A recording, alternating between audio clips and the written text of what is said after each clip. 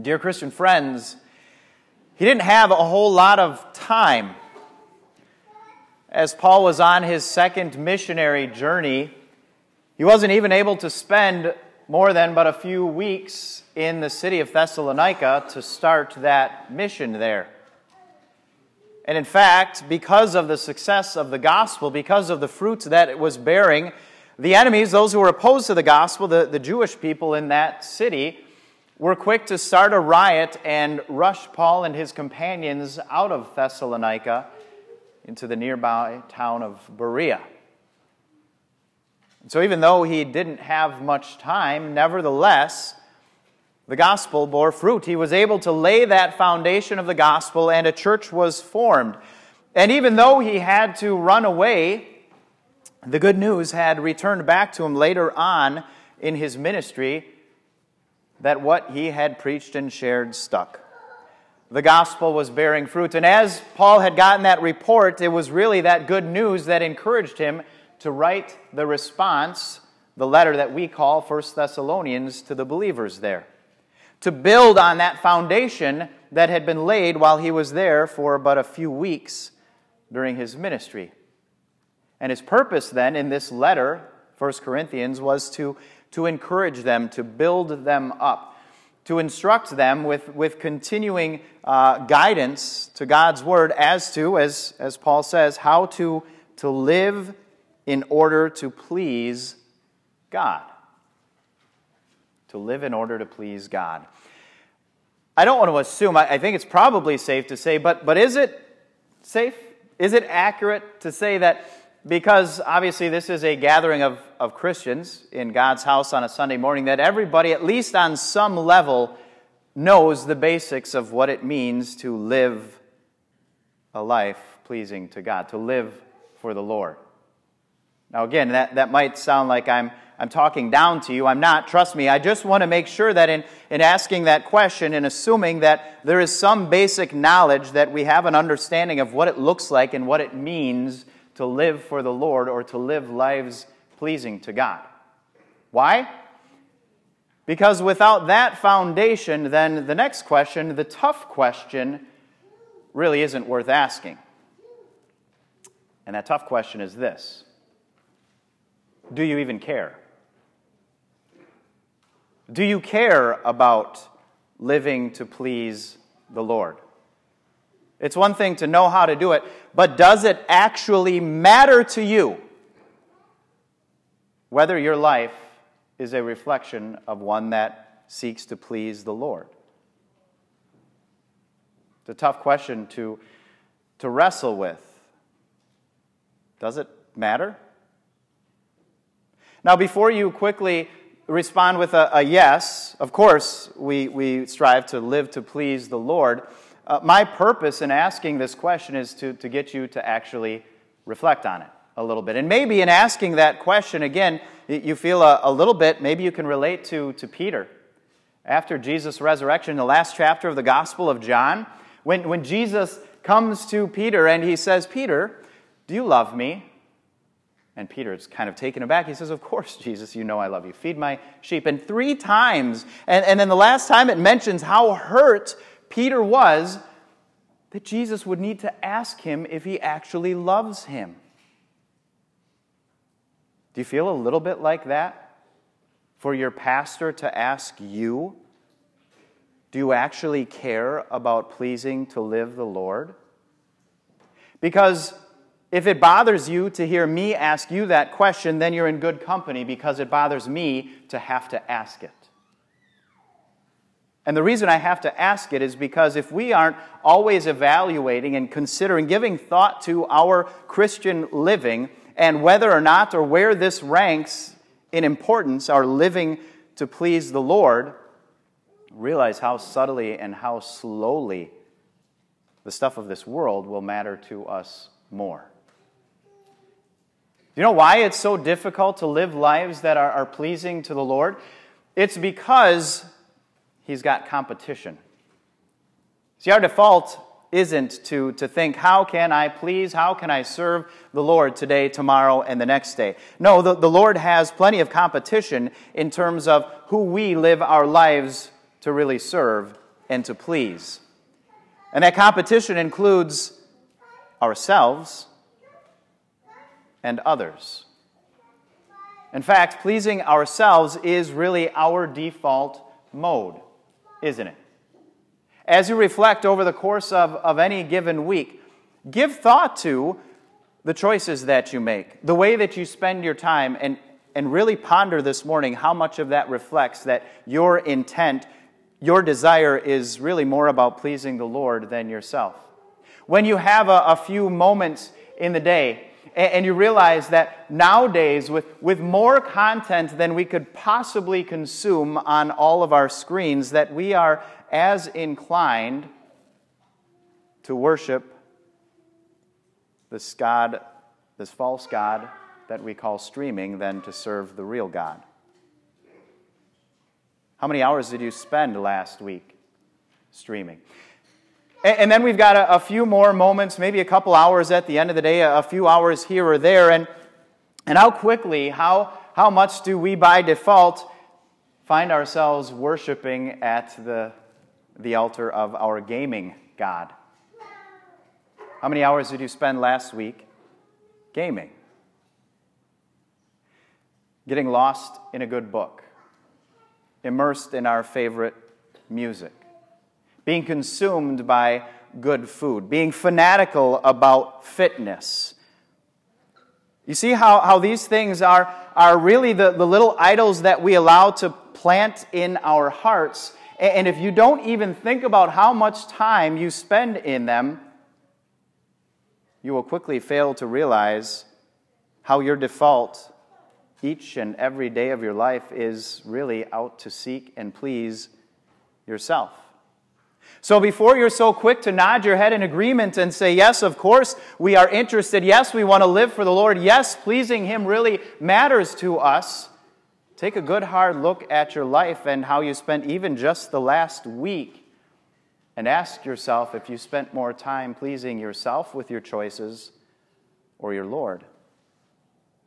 And not only are we drawn to pleasing ourselves, but we also are equally concerned about serving others oftentimes, aren't we? It sure seems that the sun tends to rise a little bit earlier on Sunday morning, doesn't it? And if we are honest about how easily and how concerned we are with pleasing others, then we might recognize and confess how often we are easily swayed by a cranky wife or a difficult child who convinces us that church just isn't worth it that morning.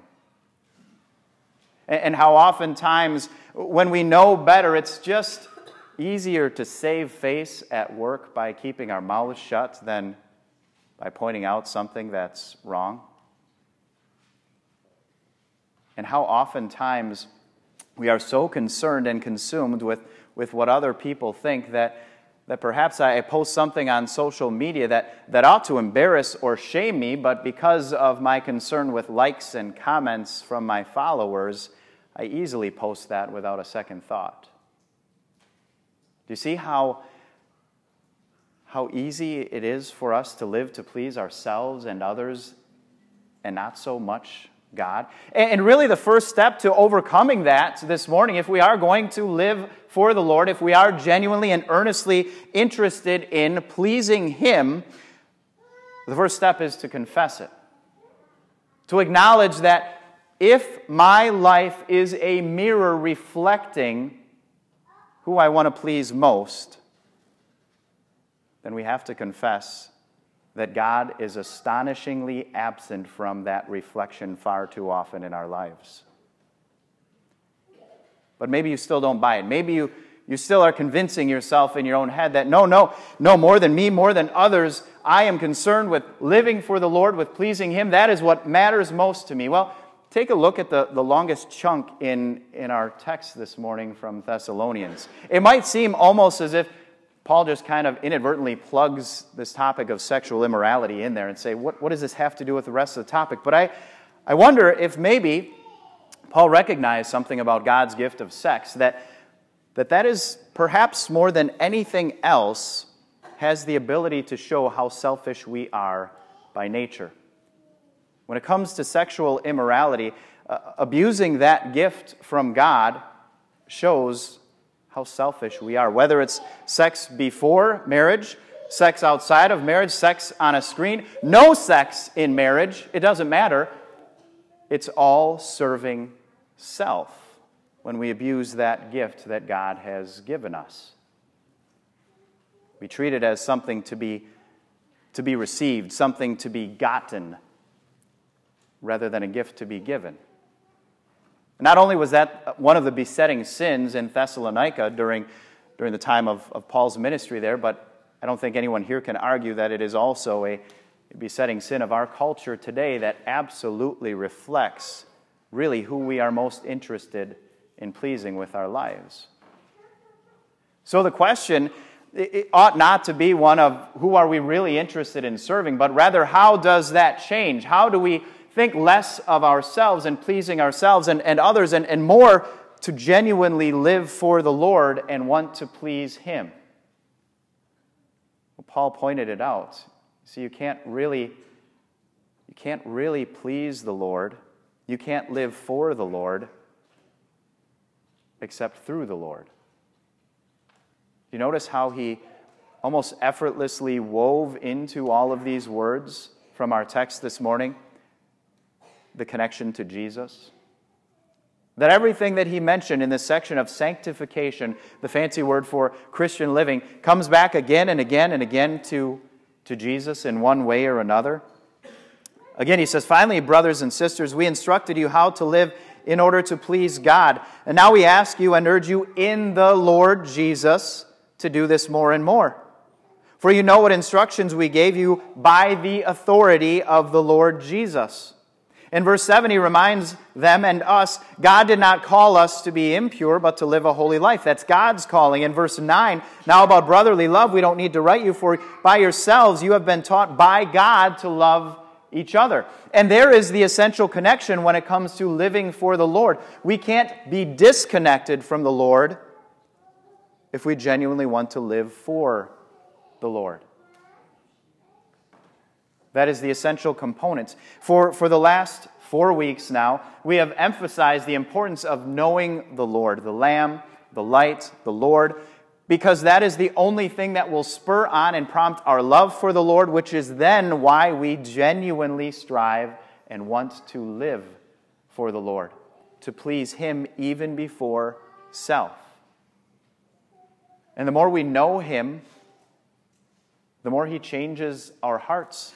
And He works in us a genuine desire to want to please Him, to not be concerned with pleasing myself, to not see the days, the hours of the day and the days of the week as my time for me to manage how I want to, but His gift to please Him in so many different ways.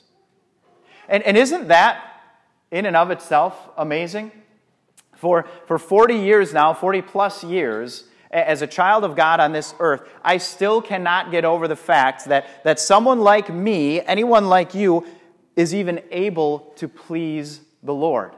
I know myself far too well to know that what is hidden in here ought to absolutely disqualify me from doing anything that God would smile on. And yet He says it's possible to please Him. And that we can please Him. Why? Because Jesus has taken all that is wrong with us and He nailed it to the cross.